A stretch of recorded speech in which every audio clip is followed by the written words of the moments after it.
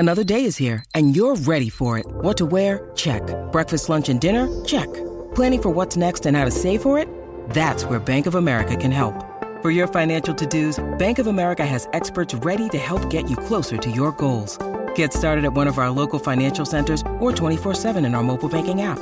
Find a location near you at bankofamerica.com/talktous. What would you like the power to do? Mobile banking requires downloading the app and is only available for select devices. Message and data rates may apply. Bank of America N.A., member FDIC. I noticed that Contagion is all of a sudden back in, it's number one on iTunes. And I have to say, I'm not surprised. I'm never surprised, but like, where's Panic in the Streets? Like that, that's they're all on my website, Trailers from Hell. Oh, that's right. That's masterpiece, we've been doing a bunch of sort of special episodes in between these. Not that you're not special, Eric. Right? No, I appreciate. I'm happy to be filler. I am always happy to be there. No, we've been doing. They're the filler. Oh, yeah. We've been doing these things. We call them pandemic parades, and we've been going back to old people who've been on the show before and having them do little brief snippets.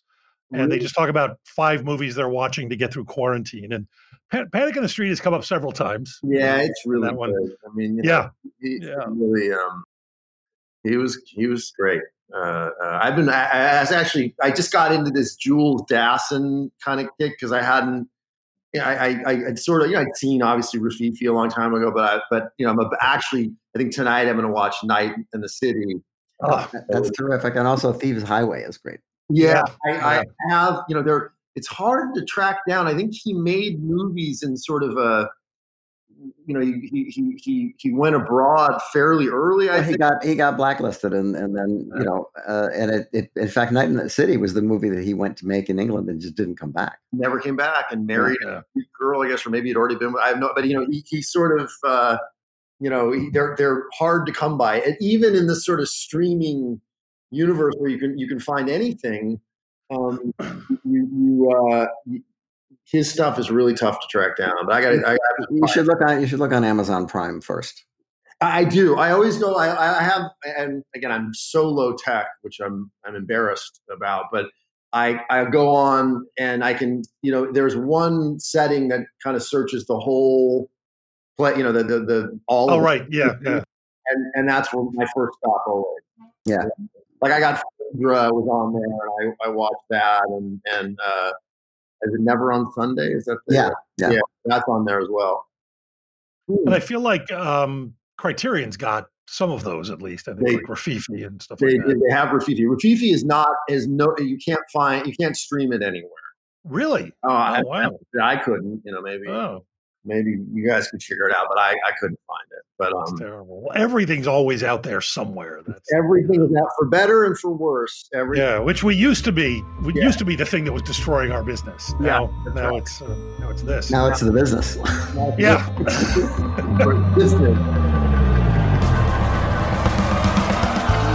This is The Movies That Made Me with your hosts Josh Olson and Joe Dante.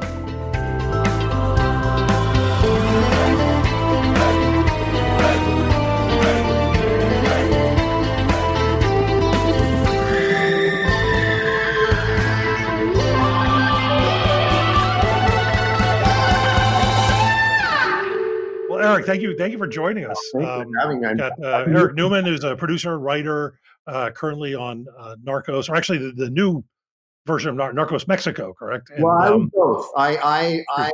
But yes, Narcos, the first installment. I mean, if you ask anyone who works on the show, they'll say we're in season 5.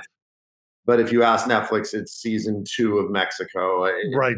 It's really sort of a marketing thing. Well, I've been, there's so much. We were talking to a guest the other week, and I came up with a theory that actually what this is it's God's way of telling us to catch up with all the TV shows we haven't had time to binge. Yeah. Because that list gets longer and longer, and they're 30, 40, 50, 60 hours. It's not like. Well, you'll be glad to know that now that production is basically stopped until the end of the year, you'll have a lot of time to catch up with that stuff. And I've already seen people on the internet complaining that, there are already too much stuff to watch. So stop making it. Yeah. And sure enough, that's what happened. Okay, we will. But I just want to say, my wife and I are halfway through season 2 right now of Narcos, which was always on our list, and we finally got into it. And thoroughly. The Pablo Escobar period now. Yes. Yeah.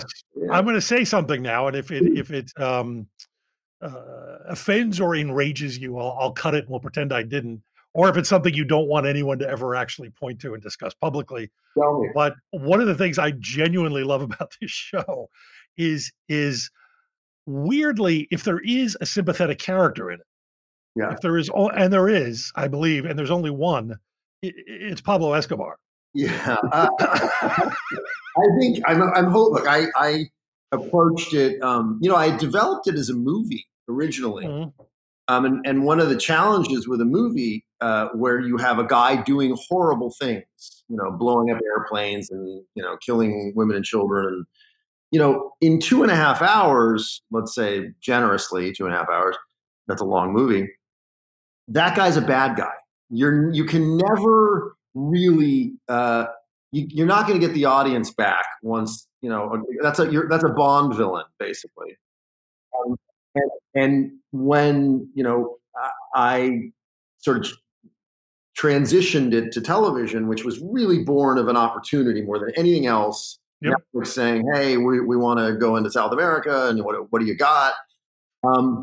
It gave us the time to really humanize this guy, because, no matter what someone does, as awful as they may behave, there is, there's a human being there, and it never pays to reduce them down to just monsters, because, that I think precludes you from seeing the next one coming. Right. So it's also got going for it. I mean, the actor's amazing. He's amazing. And he's so good. Yeah. But then you also have the fact that it's that Godfather thing where you expand the focus just enough to put him in a context where the only thing differentiating him from these governments that are after him is academic. It's names, it's nomenclature. Yeah. And when governments do the things he's doing, we sign on, and he's going to the poor neighborhoods and handing out money, and he's fighting up against the governments that he's up against are just as awful, if not worse, than he is. So. To me, they're worse because betrayal of public trust is truly the worst thing you can. We're certainly getting a belly full of that, aren't we? Yeah. Wow. It's remarkable. That's the also remarkable is just how it's being handled. It's like, Ron Burgundy is president, like a guy, no self-awareness, like, talking about his ratings. And look, I know everyone, like, yes, we're lefties out here, but this is different. This is like really, I always, not to, we got into it early here, not to get into the politics, but it's like, I like to think that we're able to look at even our own folks and say, yeah, he's not doing a good job, and it's so clear in this case. And anyway, movies. But you got to give. There's something about a guy who, in the middle of a pandemic, who's the one everyone's looking to, horrifyingly enough, for solutions and salvations. A guy who takes advantage of the moment to remind you that he has banged models. Oh no! And don't you wish you had? He's entertaining. That's the problem. I don't watch him. Joe watches him all the time. I keep telling him I can't get away from him. Turn him off. If he says anything you need to know, you'll find out within 30 seconds. Joe, I'm with you. Like it's a bit of like a train. It's like a car crash or something. It's like there are certain characters in movies you would encounter that were just bad, like the bad guys in Karate Kid. They're just bad. Like they're not like, maybe if you followed them home, and you saw that they were, what their lives were like, and maybe you could sort of explain why they were such dicks. But he's just bad. There's no like, well, I kind of get it. It's like he's just bad, and he talks, and the things that come out of his mouth are insane. Yeah. I'm bigger than The Bachelor. Like my briefings about our survival are bigger or more successful than The Bachelor. It's all his reality show, and first we were living in it, and now the whole world is living. Oh, really amazing. Well, what's confounding, everyone's gone a little bit nuts during all this. My burst of insanity was right after the election. A friend of mine and I, who's a great screenwriter, John Brancato, wrote The Game, and we write together occasionally. And we wrote a biopic about Donald Trump's last year in military academy. And the purpose of the exercise was to write something that would not grapple with him in some sort of thoughtful, contextual way. It was to write something that would come at him at his own level, a kind of schoolyard level, and perhaps cause his head to explode. Right. And we found very early on that there's literally no way to write the movie from his point of view. You can't possibly, because you have to be inside that character. I can write Manson. Hitler, I can write Hitler. There are broken, wounded people there but this is just, there's something about him that just denies entrance. And defies sympathy. There was an early, maybe in a New Yorker piece or something, right after the election, where a guy was talking about having interviewed him once, and he said, what are you like when you're alone? Like when you're alone with your thoughts, what are you like? And he couldn't understand. Yeah. What? Like, what do you mean? And then he said, maybe giving him an out, but also a very sort of revealing out. He said, let me put it another way. Are you good company? And he said, absolutely. I'm great. Yeah, of course. I'm great company. Hey, I'm the best. He's the best company. Perfect company. I know it's not what we came here to talk about, but I believe that the simplest answer is always the correct answer. And in his case, his whole thing about his tax returns and not wanting to share this and who he's in business with is because he's not a billionaire. Because he's basically like, of course not. He's a fraud. Yeah, he's a complete fraud. And that would the whole thing would collapse if Well, and then we have to talk about why people thought he was a billionaire, and now we're getting back to our business. And maybe we should talk about movies instead. Yeah. Forgive me, by the way, Josh, for the list. I know I sent over. I don't know if Josh. No, he doesn't. He doesn't share these things with me, so that I will be surprised and I really sent it would have been like a semester of it was like I couldn't narrow it down, and so finally I was like, all right, I can now narrow. I had to sort of go through and edit. I have to edit everything I do anyway because it's we do everything's long. Because sometimes I never say send me the actual list, but I'm all sort of, and sometimes people do it, and Eric did, but Eric sent me this. It would have been an entire season. It would be, here we are, week 5 with Eric Newman. Yeah. Now we're going through the G's. I'm around. I'm down to do additional. But yeah, so I just want to talk about sort of some of the movies that have kind of formed your consciousness along the way, inspired you, made you want to do this, made you not want to do this. I don't know. I love that, and I'm excited to talk. Let's just jump in, shall we? Yeah, I grew up here in LA, and I came from a family of film composers. Many generations of film composers. Now, I think maybe 3, as many as you can have, given that it's given the age of the industry. Yes, thousands of years of film composers. Thousands of years of but I was around movies for sure, but I was thinking, when I started sort of considering this, like I was like, what were the sort of moments or the periods of my life where I was exposed to films, in a way that's really stuck with me and impressed upon me, and really one of the most significant things that in my life, early on was Tom Hatton's Family Film Festival. Mm-hmm. So if you remember that, Channel 5. Yeah, Joe does. I don't know what that was. Oh man, so well, Tom Hatton was a guy. He's an actor. He was actually in a couple of pictures that John Landis made. But he was a kiddie show host, and he hosted the Popeyes and the Stooges and things like that. And but he was also very showbiz oriented and very savvy and very smart. And so he would, when they had old movies on Channel 5, he would often present them, and sometimes he would interview somebody who was in it or who had made it. Yep. And it was I had sort of discovered it because I was watching Popeye, as Joe said. Like he had this sort of, and I understood the business even back then well enough to know that he did the Popeye thing because they wanted him to, and he got to program this film festival that was basically just stuff that he was into, and I it was like Hope and Crosby Road Pictures, and like I remember I saw the Bluebird of Happiness there, the Shirley Temple movie, where I saw and then it got kind of and this may have taken a little bit of time, but eventually it would get to the Dirty Dozen, or The Great Escape, or it was this sort of like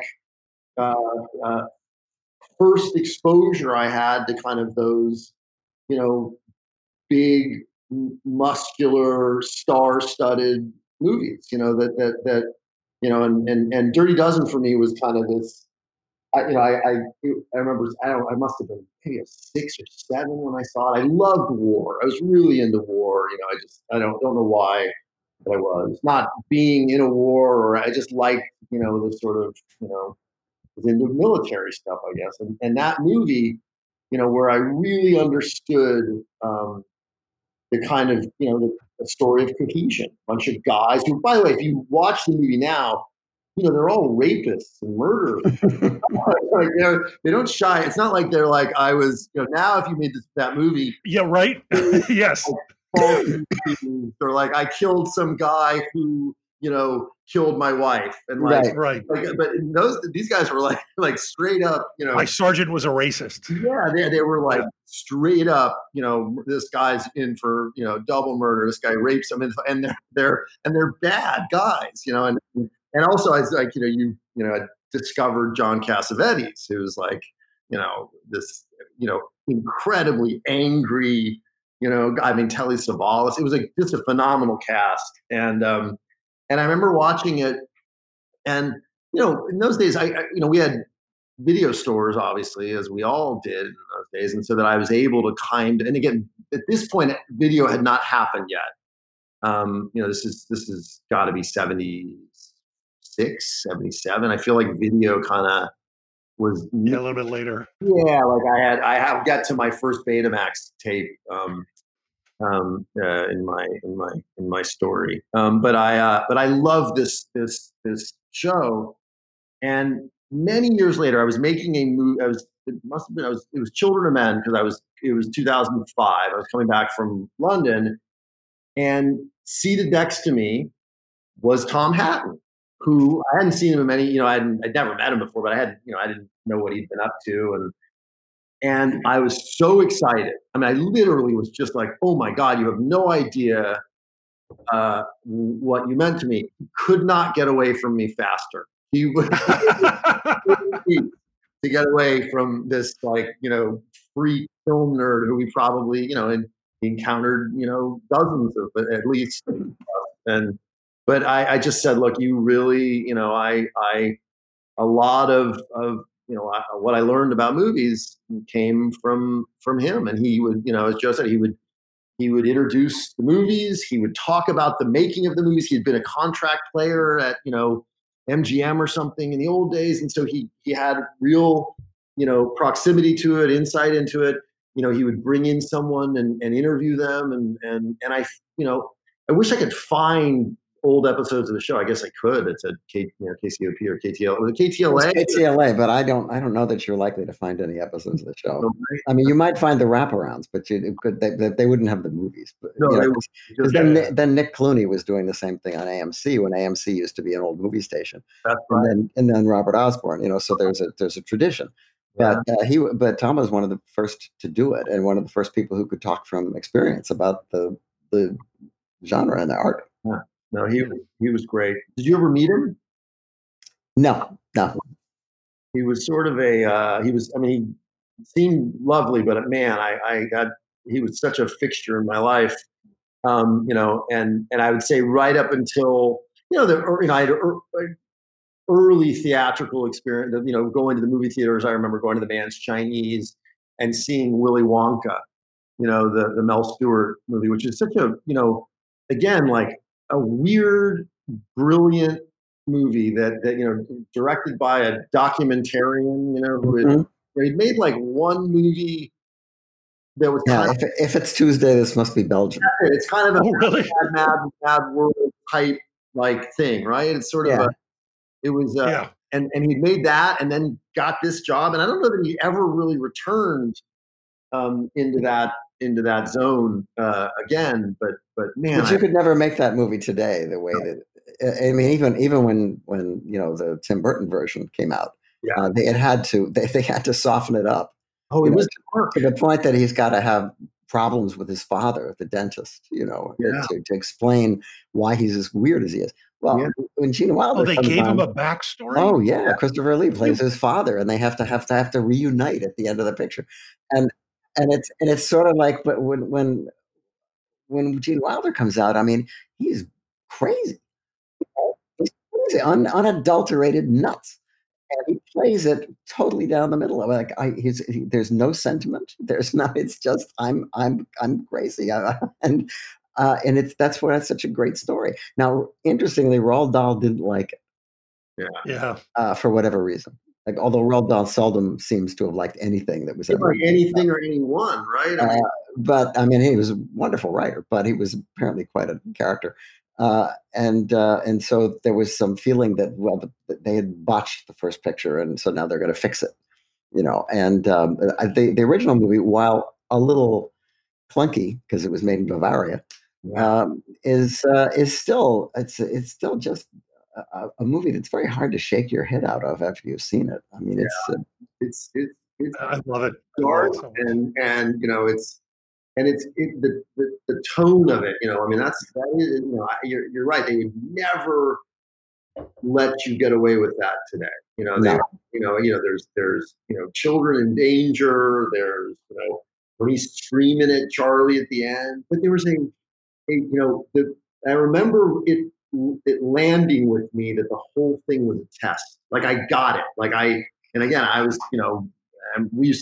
I had a friend whose mother was a little off, and she would take us to the Chinese at like the last showing, which I think was like a 10 o'clock showing or something. So we would walk out of this theater at 1 a.m, and it was really strange. But and then we go home and make like one giant chocolate chip cookie. Like it was like it was an unsupervised existence basically. But I just remember going and seeing, I remember, and the Man's Chinese is such a great place to experience anything. Although I was thinking, about kind of the movies that really affected me. And when you get into sort of Netflix being the center of it, and I've done so much business with Netflix now that I'm, connected to them in a lot of ways and very fond of them as people. I also find that so many of the movies that really affected me, I've never seen in a theater. Like I would say my top 5 movies of all time, I've never seen in a movie. 4 of them I've never been able to see in a movie. The Wild Bunch, I went to that retrospective they had at the Cinerama Dome, like in '97 or whenever that was. Yeah, I remember that. Yep.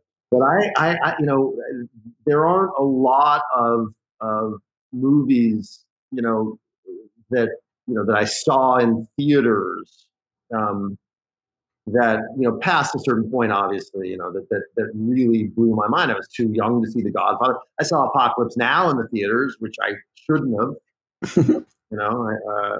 But again, parents didn't know what they maybe know now. But and I remember I saw Animal House, which I should not have seen, and I remember actually weirdly, I couldn't read at the time Animal House came out because I remember looking at an ad in the newspaper for Animal House and, having to sort of identify it by the picture and not by because I was probably, 6.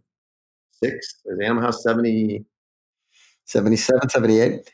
Yeah. But that ad was a cartoon. That's why it was so appealing. Yeah. So exactly, it was a cartoon. I was like, I want to go see that. That's for me. Yeah, and I did go see that, and it was quite. I mean, that Landis run, is pretty spectacular. I mean, like think about that, that movie and American Werewolf and Trading Places and pretty spectacular. But I loved Animal House, and it's one of the great, the third act, the parade. It was like, it was sort of perfect, and it was truly a pointless gesture, and done on somebody's part, and it just incredibly effective. And then I got really into the Z channel. Oh yeah. Well, you should explain a little bit for those of us who, or those people who don't.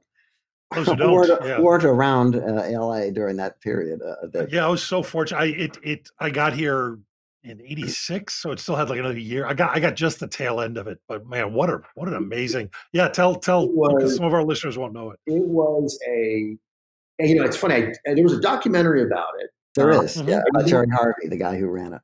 Really good documentary. Yeah, it was I suppose an early premium movie channel, uncensored, no ads. It was a cable channel, programmed by a genius, I think, or a pothead or whatever. I don't know what you would see shit on there that, like, Satyricon would be on, and then some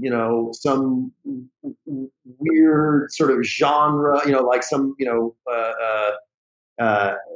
action movie that you'd never heard of, and then it would be The Great Escape, and then it would be, there was, and I don't know, maybe it was based on the time of day, but I got so much of my movie education from the programming of the Z channel. It was just like, sure. And I guess in those days, either video wasn't threatened by them. It just, maybe it didn't feel like a business. I don't know. I mean, Joe, what do you think about? Well, it was a little pre-video store. It was almost pre-HBO, but not quite. I think HBO was still there at the time, but they were basically doing like live concerts and comedians and stand-up and stuff like that. And then, of course, they would run Beastmaster, because everybody knows HBO stands for Hey, Beastmaster's on. Beastmaster. I love Mark Singer. I loved it. Like, that was like, I remember that was prime time for me. Watching, Beastmaster, or there would be like, was it Sheena? There was a Sheena with Tanya Roberts. Yeah, Tanya Roberts. Yep, Queen of the Jungle. No Irish McCall, as far as I'm concerned. Yes. There was another movie. How's it called? High Risk, with James Brolin, would be on all the time. They would just keep cycling through. And boy, I would watch them again and again. And I saw some pretty, mediocre movies. I'd watch them again and again, because, like, what else was there to do? It wasn't like they were kind of new, and it was kind of special that they were on, because there wasn't stuff like that on the other channels. And HBO was, they found their niche. I mean, they bought a bunch of stuff, and they kept repeating it over and over. Yeah, no, they really, and it would be, and every once in a while I feel like, and maybe I'm wrong, but there would be, like, every once in a while they would try some. I feel like I saw Ghostbusters on there fairly early. Like, it was like they like the window didn't exist, or I don't remember. I don't remember what year that was, but I don't think it was that long after the movie had been released. I tried to look into it and never could figure it out. But the movie was 84. Yeah, the movie came out in 84, right? So, it would have been towards the end of Z Channel. Z Channel was done in 87. Yeah, I think so. It was around until at least, like 87 or so. Yeah. I wonder, did Roger Corman ever make a deal? Like, where would I have seen his stuff? At the drive-in. Oh my God! Never made At the Grindhouse. never made it to Z Channel. Z Channel would run stuff like Yeah, They might Mask have. of the Yeah. Red Death and stuff like that. They I would. feel like I saw what I've seen Piranha. I saw Piranha. Piranha you would see there. I mean, no, Piranha was on the Z Channel because Mick Garris used to have a show that he would run horror movies on, and Piranha was his first one. Yeah, Oh, that's right. Yeah, it was really it was a great thing.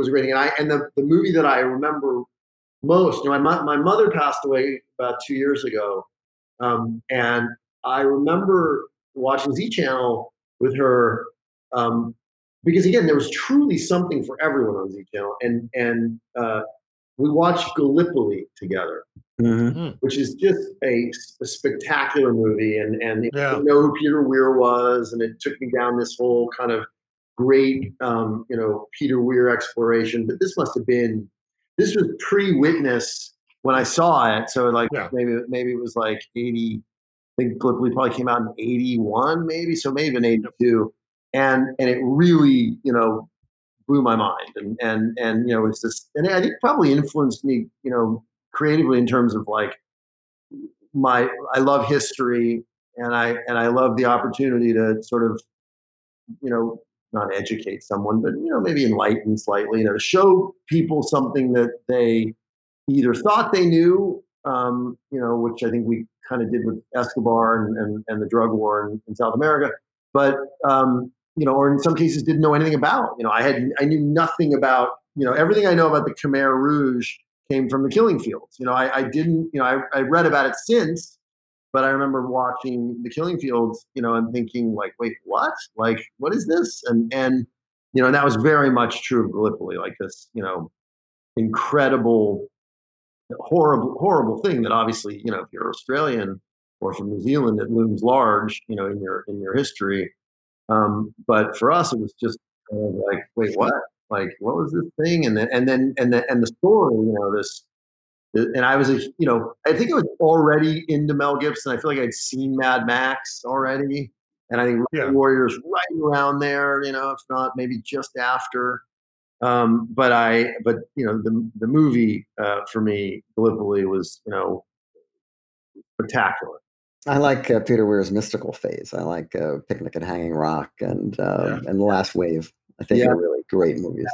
Yeah, both great. And I was able to go to Vidiots or something, and track those down. What are the other video? I mean, we had there was Blockbusters certainly, but there are these little sort of mom and pop one. There was a Hollywood Video for a while, and various mom and pops that came and went. There was one in the Palisades that was kind of, so I grew up in the Pacific Palisades, Santa Monica area, and there was this amazing movie theater called the Bay Theater, which is now an out of business Norris Hardware, which is so sad. And it was just a spectacular place. I remember, the movies I saw there from, Monty Python and the Holy Grail, I would see, Ralph Bakshi's Lord of the Rings, which I saw, I think 11 times in the theater, because I loved it so much. I'm still waiting for the second part. I know it never happened, did it? Never happened. They made, there's the Rankin Bass Hobbit. Hobbit, yeah. And they did the first, they did the Hobbit, and then they later did the Return of the King. They did like the third one, yeah, and it wasn't great. The first one's great. The Hobbit was great, but there was a video store in the Palisades, and my mother owned a clothing store, and they moved into that space. The video store moved out. They probably in those days were expanding and not contracting. And my mother took over the space, and she came back from the sort of walkthrough with a videotape that had been left behind. It was the first videotape I'd ever owned. And remember in those days, videotapes were really expensive. They didn't have sell-through. So they were phenomenally expensive. Renting them was cheap, right. When you didn't bring them back. But the videos themselves, to buy them, so to have one that they just left behind, and it was a movie called Class.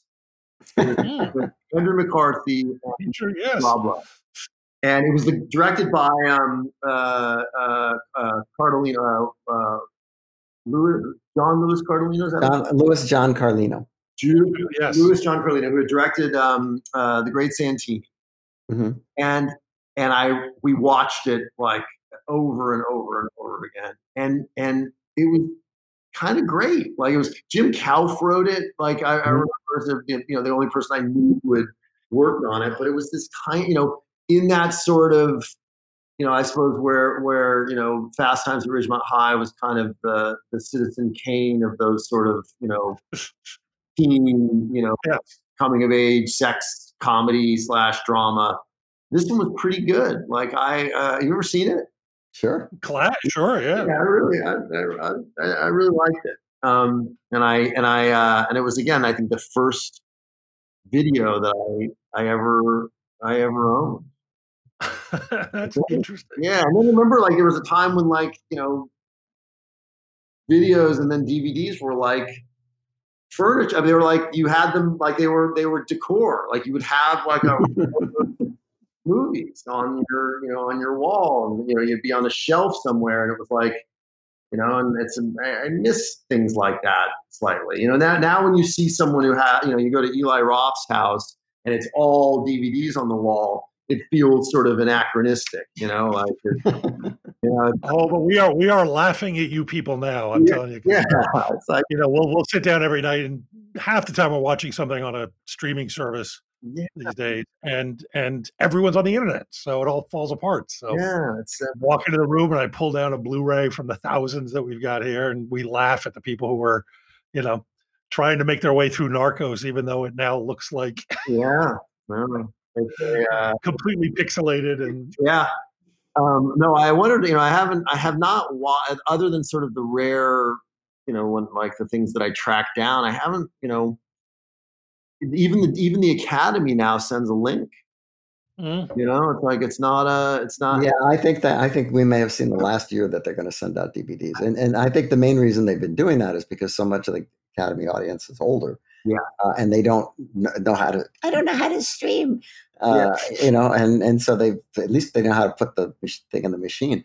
But I have a feeling that this year they're going to entirely stream. In fact, this year they may not even be able to have the awards. What they may have to do is what they did in the 30s, when they would combine 2 years worth of stuff. That's right. And I think that's inevitable now. I really don't see how they're going to possibly get around this dearth of things that are going to. I mean, after February, like, nothing came out.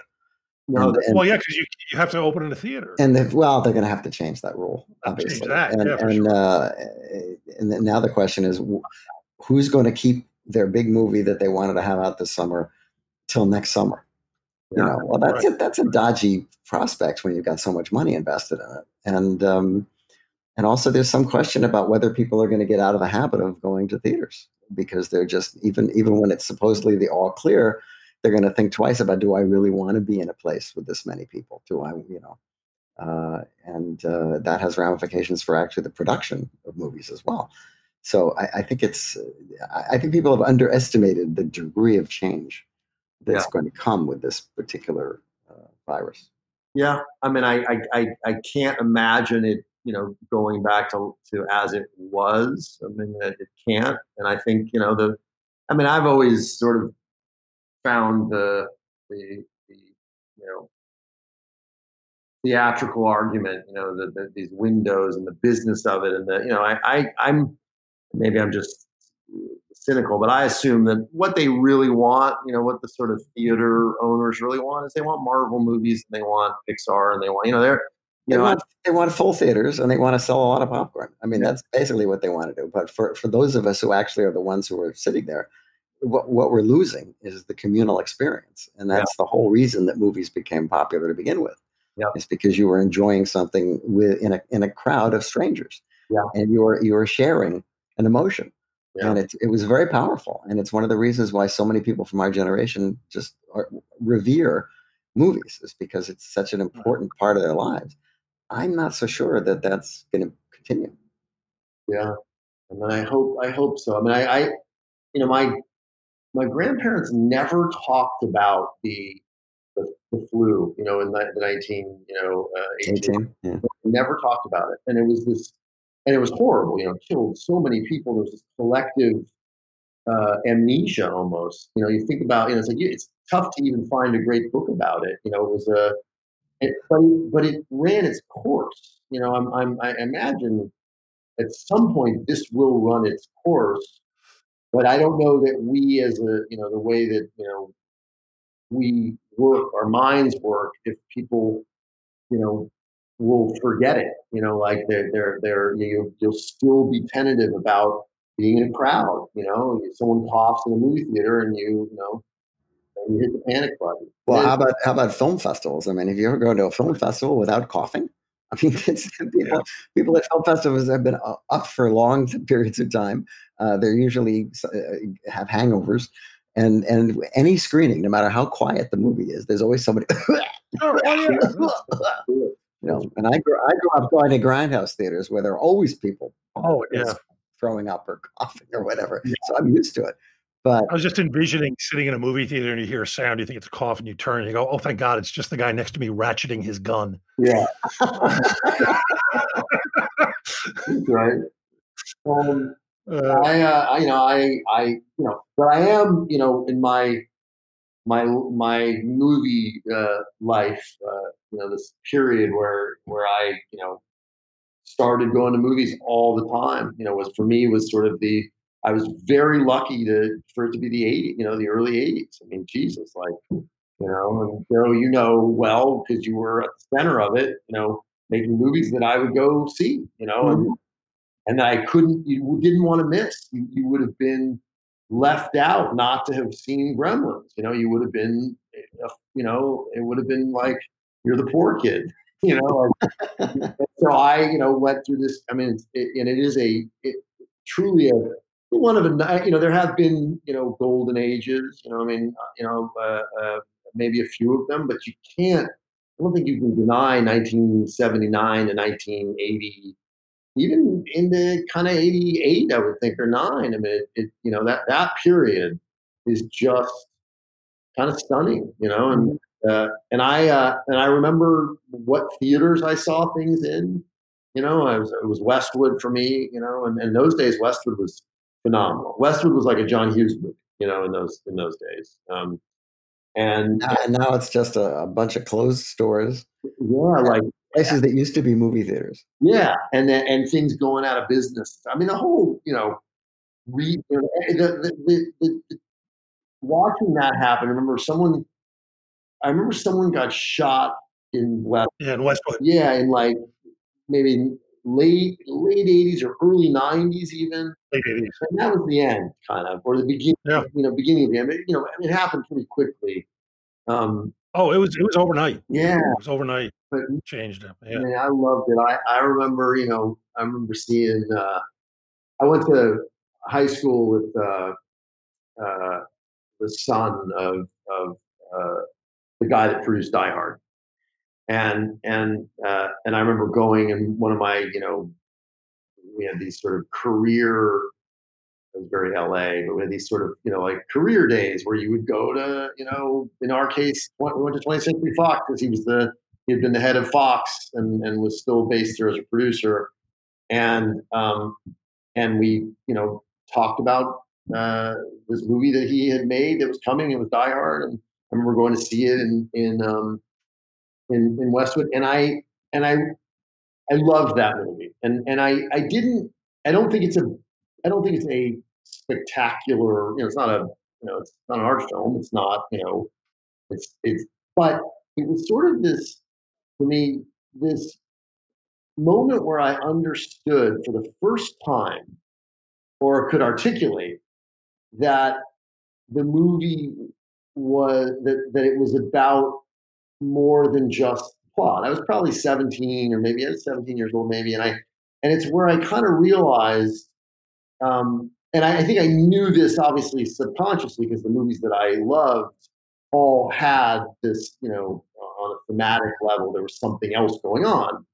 But this movie, I realized, was about a marriage. It was about a guy who had been left behind and felt it was very much a sort of male empowerment, answer to, the women have left the kitchen and moved on, and somehow we're less important to them than we were once. And the movie is very much an affirmation of that. Now, I don't really even agree with that, but I understood it.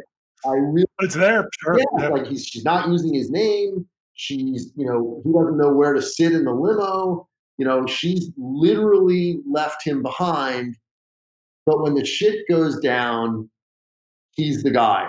It's not going to be, brilliantly played by Hart Bochner, Ellis. And I know Hart. I've known him since I was a kid, and I just love the fact that he's Ellis. And can you get over? I love actors who play parts like that, and I find that usually they're the nicest people. He's the nicest guy. But there's always a moment where you have to sort of adjust your head because it's like, oh God, him again. Yeah. You're like, oh wait, no, this is my friend. We were talking about Mary Tyler Moore, when she did Ordinary People, it hurt her career because I think people thought, oh, that must be her. Like she was so convincing. And apparently she's a lovely person. I never got to meet her, but I knew many people who knew her, and they said she was lovely. But that happens sometimes where you do something so well, particularly if it's playing an asshole, that you're kind of like, oh, you're that guy forever. And if you're the guy from Animal House, who played Niedermeyer, or you just own it. You're like, I'm going to be in the Twisted Sister video playing this guy because this is what I do. But I think definitely Hart was so good at it that it was like, well, how can that not be the real Hart? And I think he's such a handsome guy.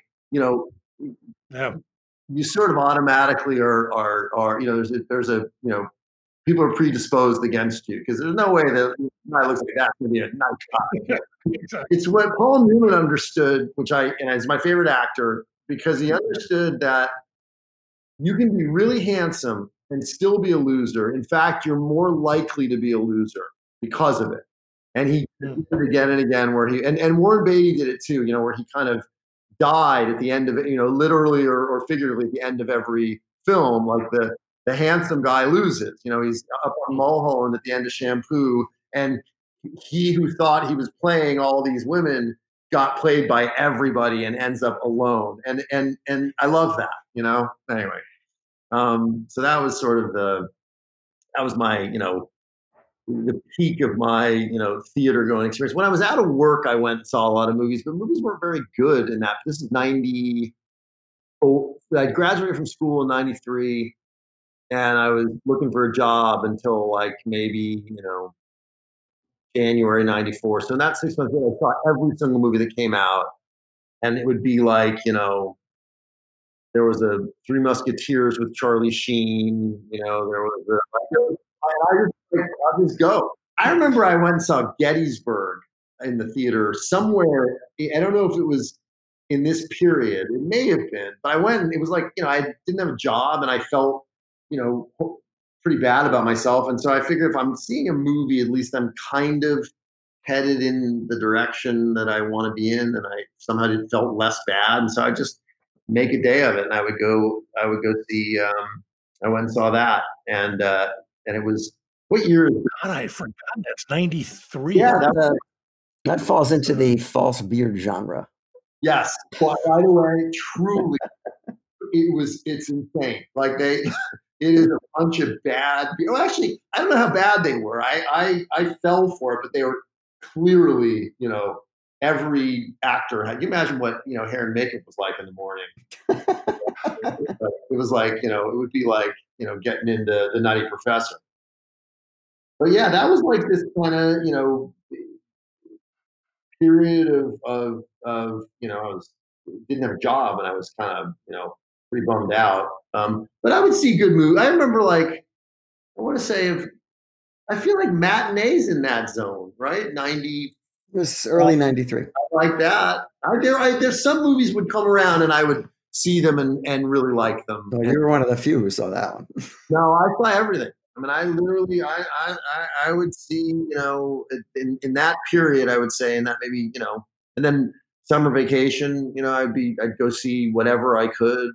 I don't get there as much as I'd like to now, and I guess nobody does. It's like, it doesn't. No, but that's because it's full of 3-hour superhero movies. Yeah, which I appreciate, but they're just not real. I do appreciate. I think they're incredibly well rendered, but I it's not really what I'm looking for. I've been saying this a lot the last few weeks because I mean it's pretty obvious when you look at the film for 2 minutes, but we watched it recently, and Matinee is a great movie to watch right now. Yeah, Really is. yeah, It's a little bit prescient. It ties into what we're dealing with, and it offers a great deal of hope at the end, which I think is why we get out of bed. So I'm down with hope. yeah. Me too. When you need mealtime inspiration, it's worth shopping Kroger, where you'll find over 30,000 mouth-watering choices that excite your inner foodie. And no matter what tasty choice you make, you'll enjoy our everyday low prices, plus extra ways to save, like digital coupons worth over $600 each week. You can also save up to $1 off per gallon at the pump with fuel points. More savings and more inspiring flavors make shopping Kroger worth it every time. Kroger, fresh for everyone. Fuel restrictions apply. That the sort of fear, which is just, I actually think so much of what's happened post 9/11, the really bad stuff is this sort of, the rise of terror, not their terror, but our terror, and Fear. I mean, yeah, fear. Yep. And it's really, it's disconcerting.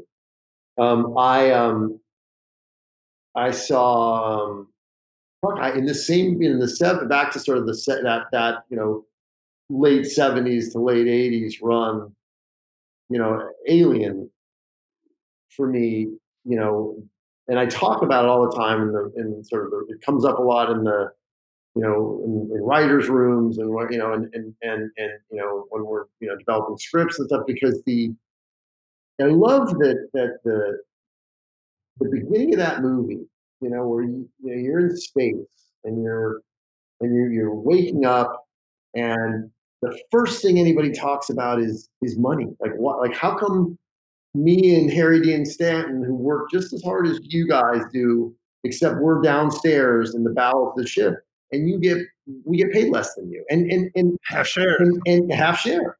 And what's great about it is like it just immediately tells you like, oh, they're at work. Like it's mine. It's like, I get it. Like there's, it removes all of the kind of, disassociative sci-fi. Like I can't relate to this because they're talking about the Alderaan, galaxy, and I don't know what the fuck that is, and if you ask people, believe something like there's going to be an alien chasing people on a spaceship and eating them alive, you have this sort of greater obligation to authenticity. And I noticed that even then, and again, another sort of that's more of a 70s movie, in that it's like, the system will fuck you over, that you are disposable. Yeah, I was kind of surprised when you started talking about the 80s as your sort of the big era, because Narcos is so, to me, feels so much more like it came out of that 70s kind of, perspective. I think that my affinity for the 80s, has a lot to do with how old I was, and also just the joy of some of these movies that Joe and Spielberg and the people were making, that were like, you just kind of, they were so effective. It's like, if you look at, a perfect movie, and they exist, and there are periods, obviously. And again, it's hard to talk about, sure, 1939 is but in 1939, there were probably 250 other movies, that the studios cranked out, because they were making one a week, that were just garbage and vanished. The number had, the business had contracted, and the fact that you'd have 5 or 6 movies in one of those years that were great was, hard to believe the fact that, E.T. and Tootsie, I think, were the same year, or and it was a pretty amazing time to be a movie goer, for sure.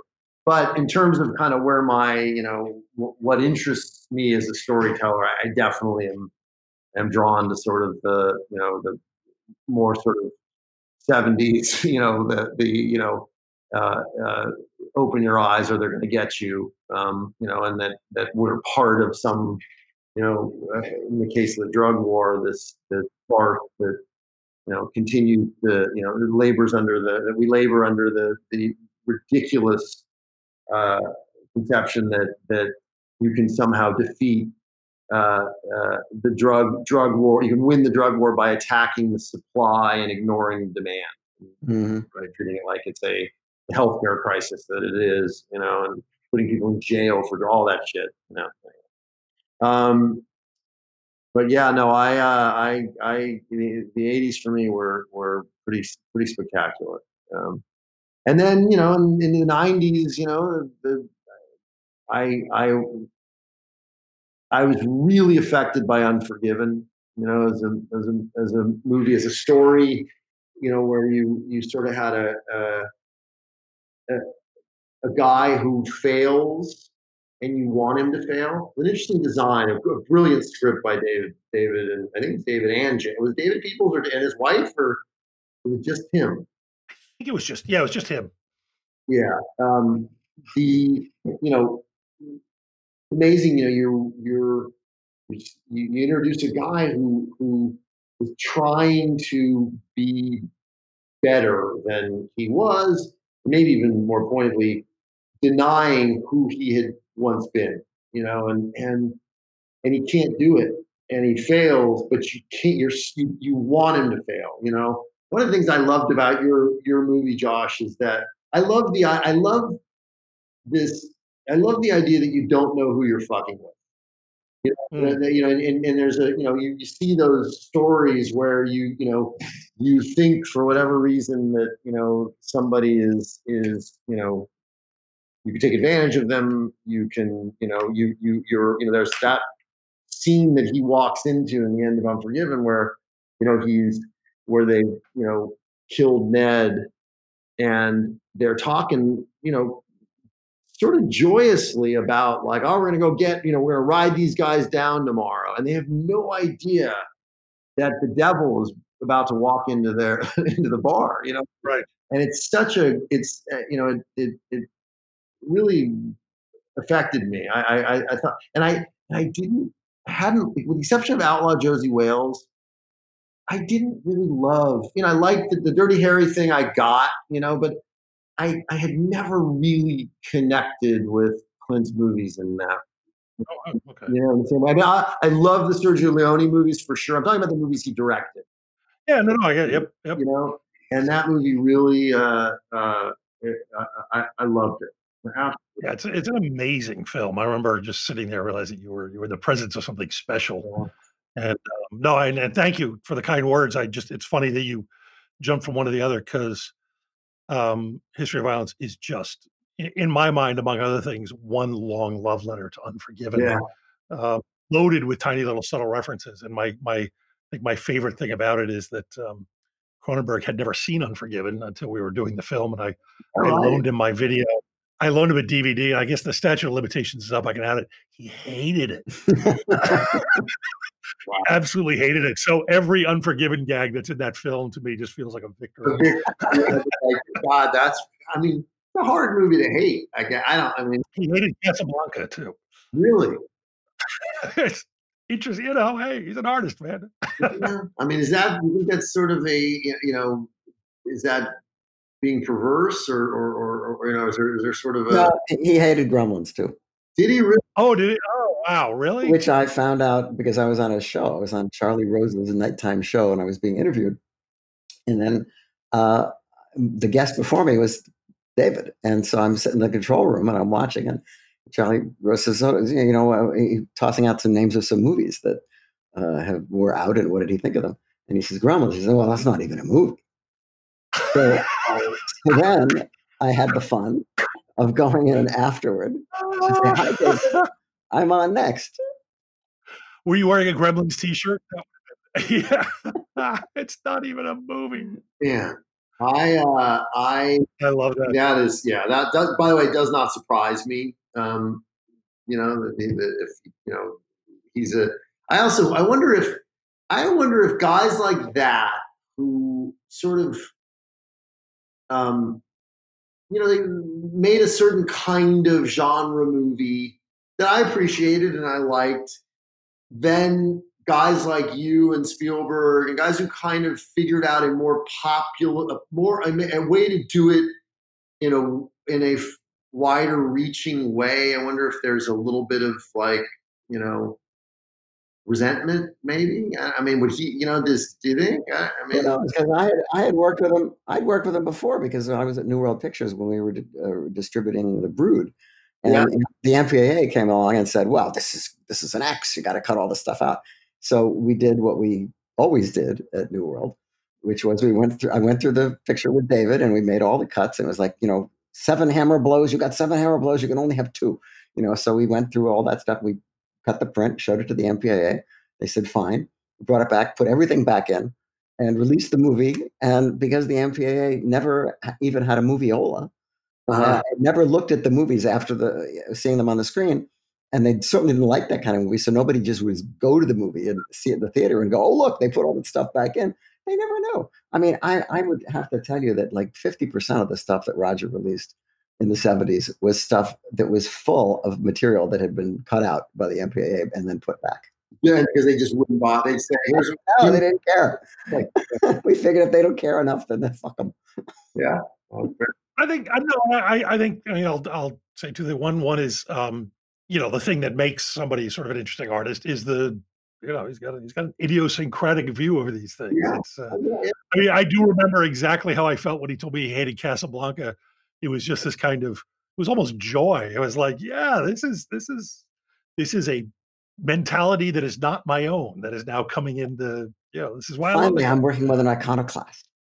Yes, but I would also, to answer your other question, he did a retrospective. In fact, when we were working on History, he came into town and we were sort of locked down in a room for 2 weeks going through the script and talking about it. And I go off and work, and they were doing a retrospective of his at the Egyptian.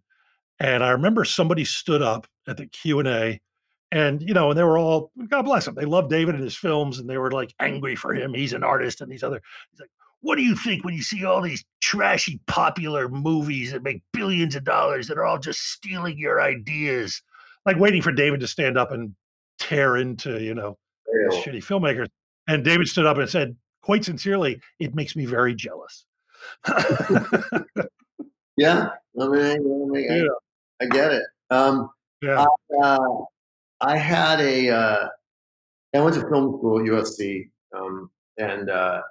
and I was very grateful to I was not oriented towards production. I was in critical studies because the only thing I knew I wanted to do was just watch a bunch of movies, and I got to do that with an amazing professors there, like Drew Casper and David Shepard, and I was able to just watch shit that I don't know that I could get again, even in our sort of era of streaming, where things are available out there, everywhere, or somewhere, and it was such an unbelievable privilege, to be able to do that and to see. And I remember, there was a Cronenberg class, and again, this is, in the early 90s. And so, it would be probably a more than a semester perhaps now. And it's done amazing stuff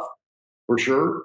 But I very rarely do I come across something that is of quality that I hate. I mean, I might not get it. It might not be for me, but very rare, I think it's so hard to do.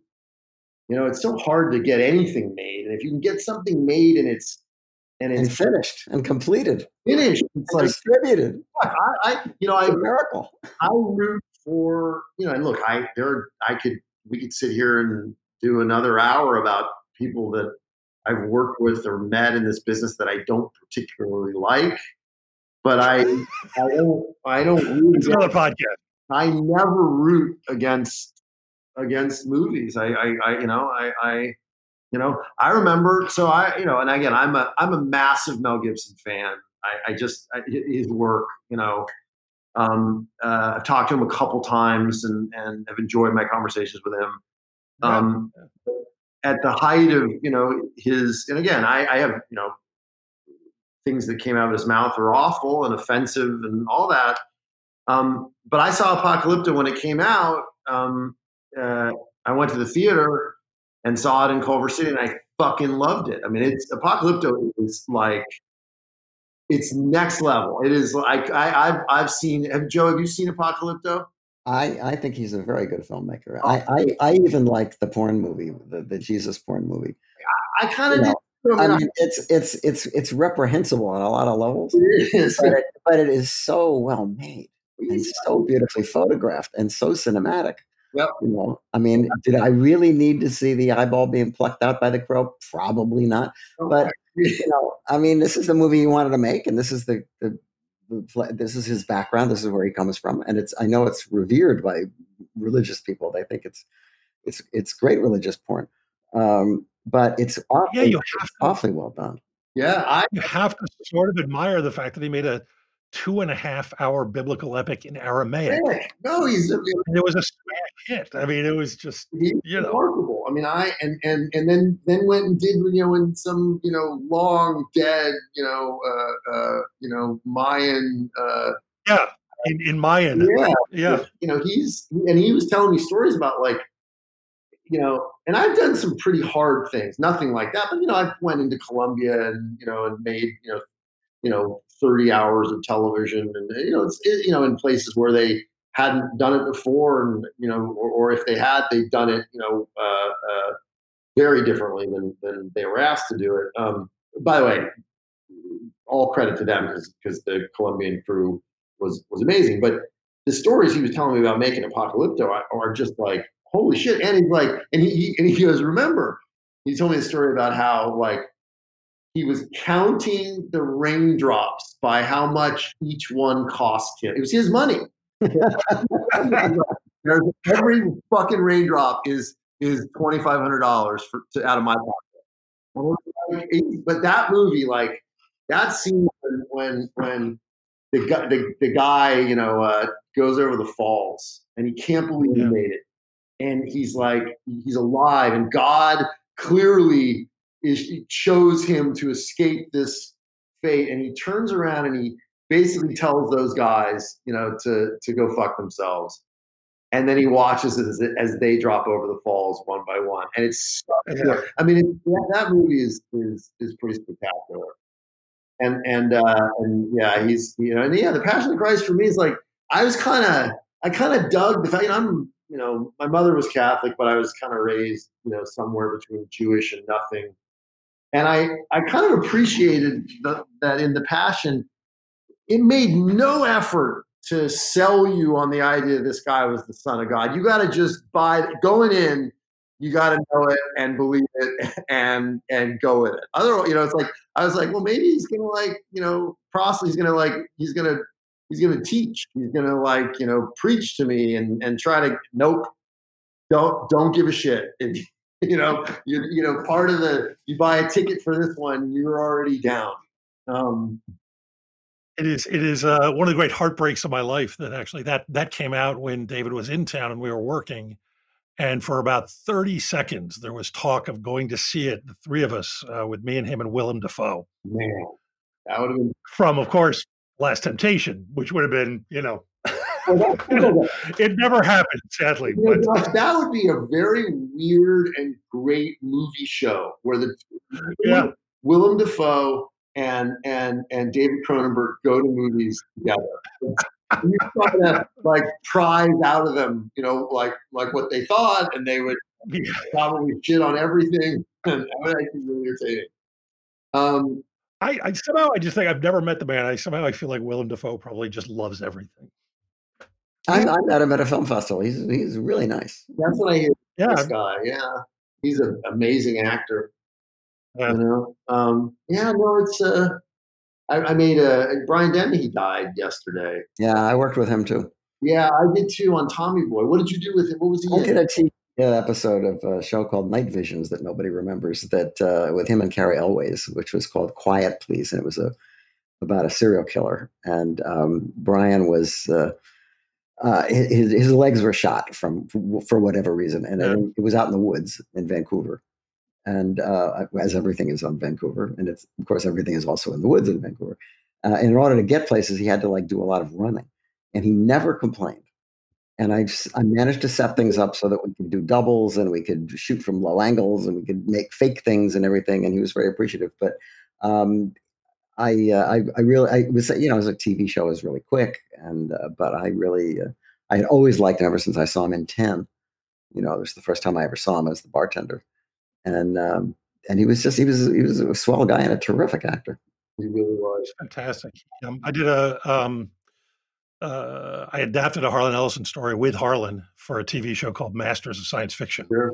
And Jonathan Frakes directed it. He was fantastic. And the cast was Brian Dennehy and John Hurt. Wow.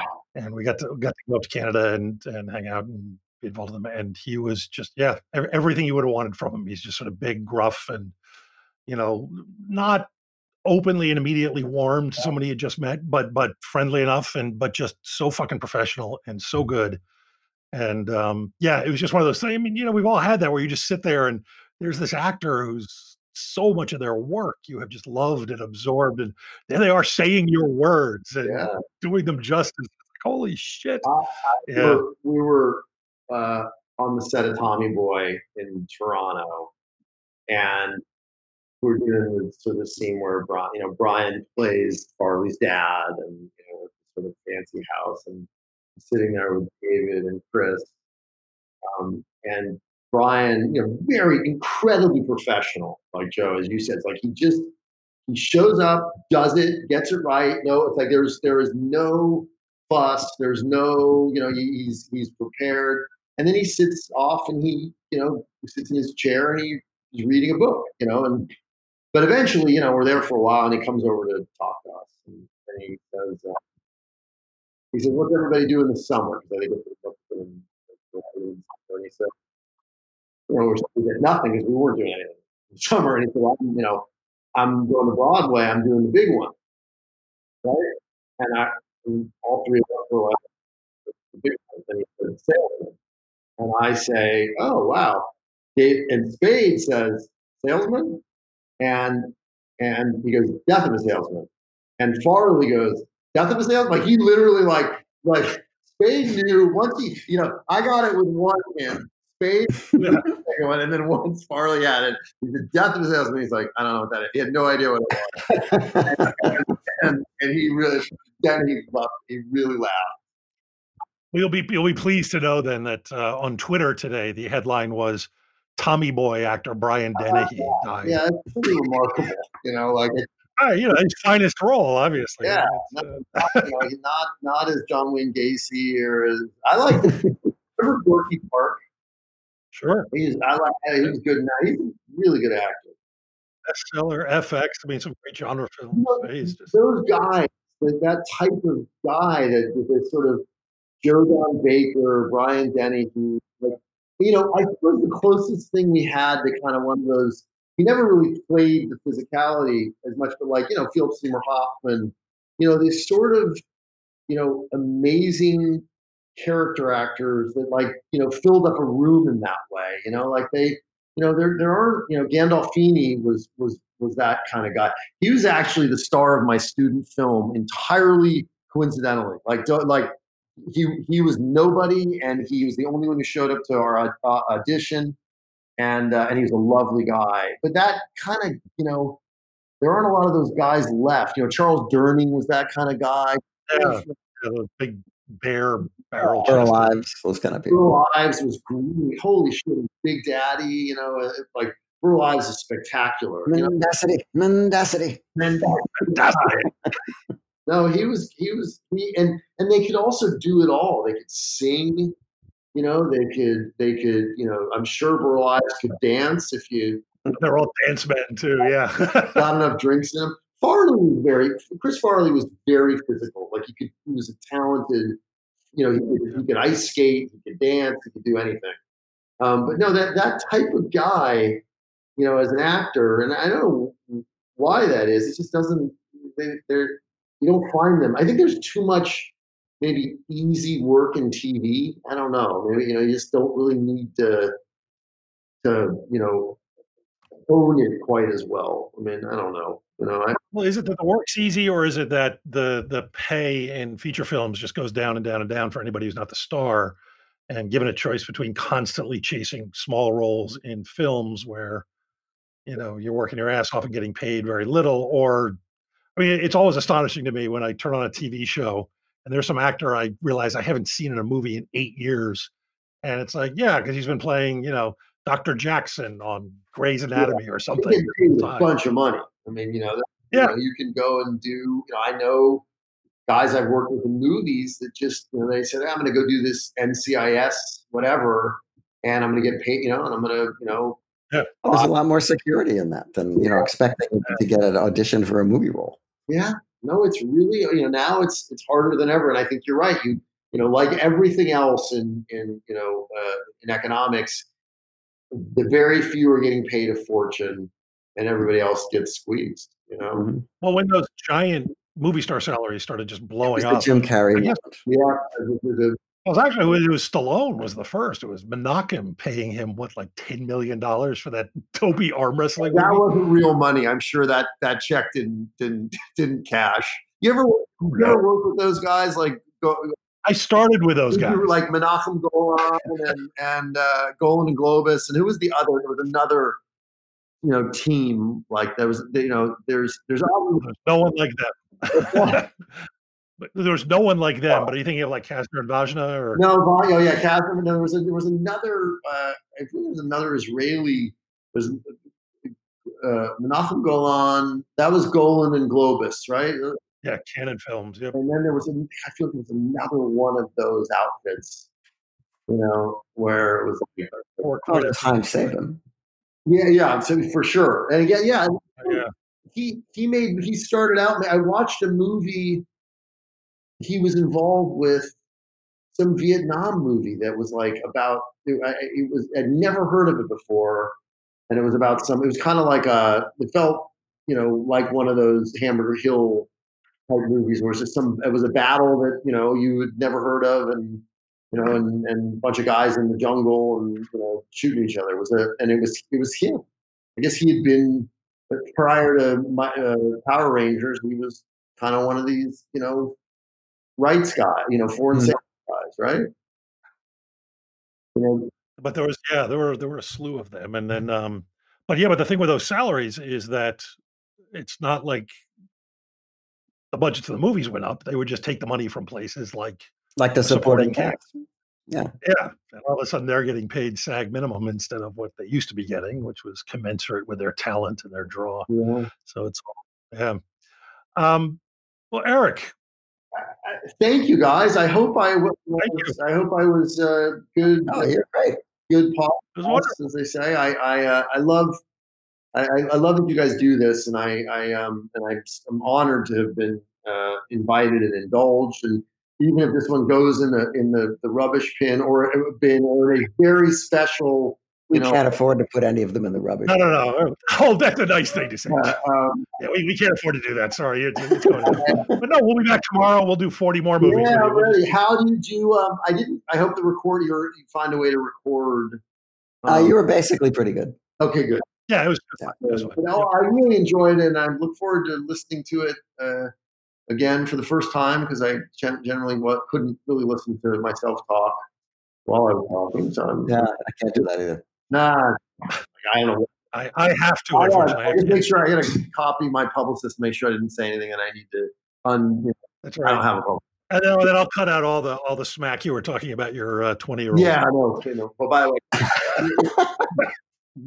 the odds of maybe one day when I'm long gone, she'll listen to this. But trust me, I can't get her to watch any. Like I was like, well, why don't we? She came to my office today. She's like, I'm gonna watch a movie in the screening room in the office. I was like, okay, she wants to get out of the house. And I was like, well, can I pick one for you? You know, like, I'm dying to let me show you something I know you're going to like. And she's like, no, I'm just going to watch Midsommar. I was like, but twice. Letter. You've already seen it? Letter. I know. She's like, oh, I'm going to watch it. And she literally watches the same, 2 or 3 movies over and over again. Oh my God. Yeah. I will say, I thought that was a fantastic film, and boy, do I understand the appeal of that movie for a young woman of a certain age. Yeah, but I wanted to go. Let me show you the Edward Woodward Wicker Man. The original Wicker Man. If you're into this, just watch this and see where it all came from. Can't do it. Won't do it. It's a lot shorter. It's a lot shorter. That in Midsommar's because I remember I walked in 2 hours on and she still had 40 minutes left. Guys, thank you so much.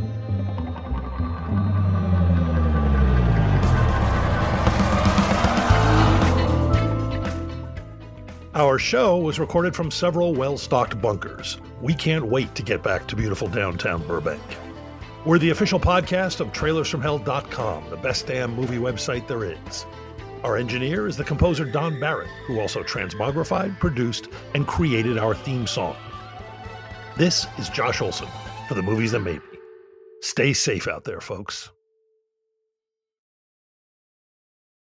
Hi, I'm Neil. And I'm Ken. And we are from the Triviality Podcast, a pub trivia-style game show where a lack of seriousness meets a little bit of knowledge. Join us each week for an hour-long game of general knowledge trivia featuring special guests from around the world, plus tons of extra themed episodes.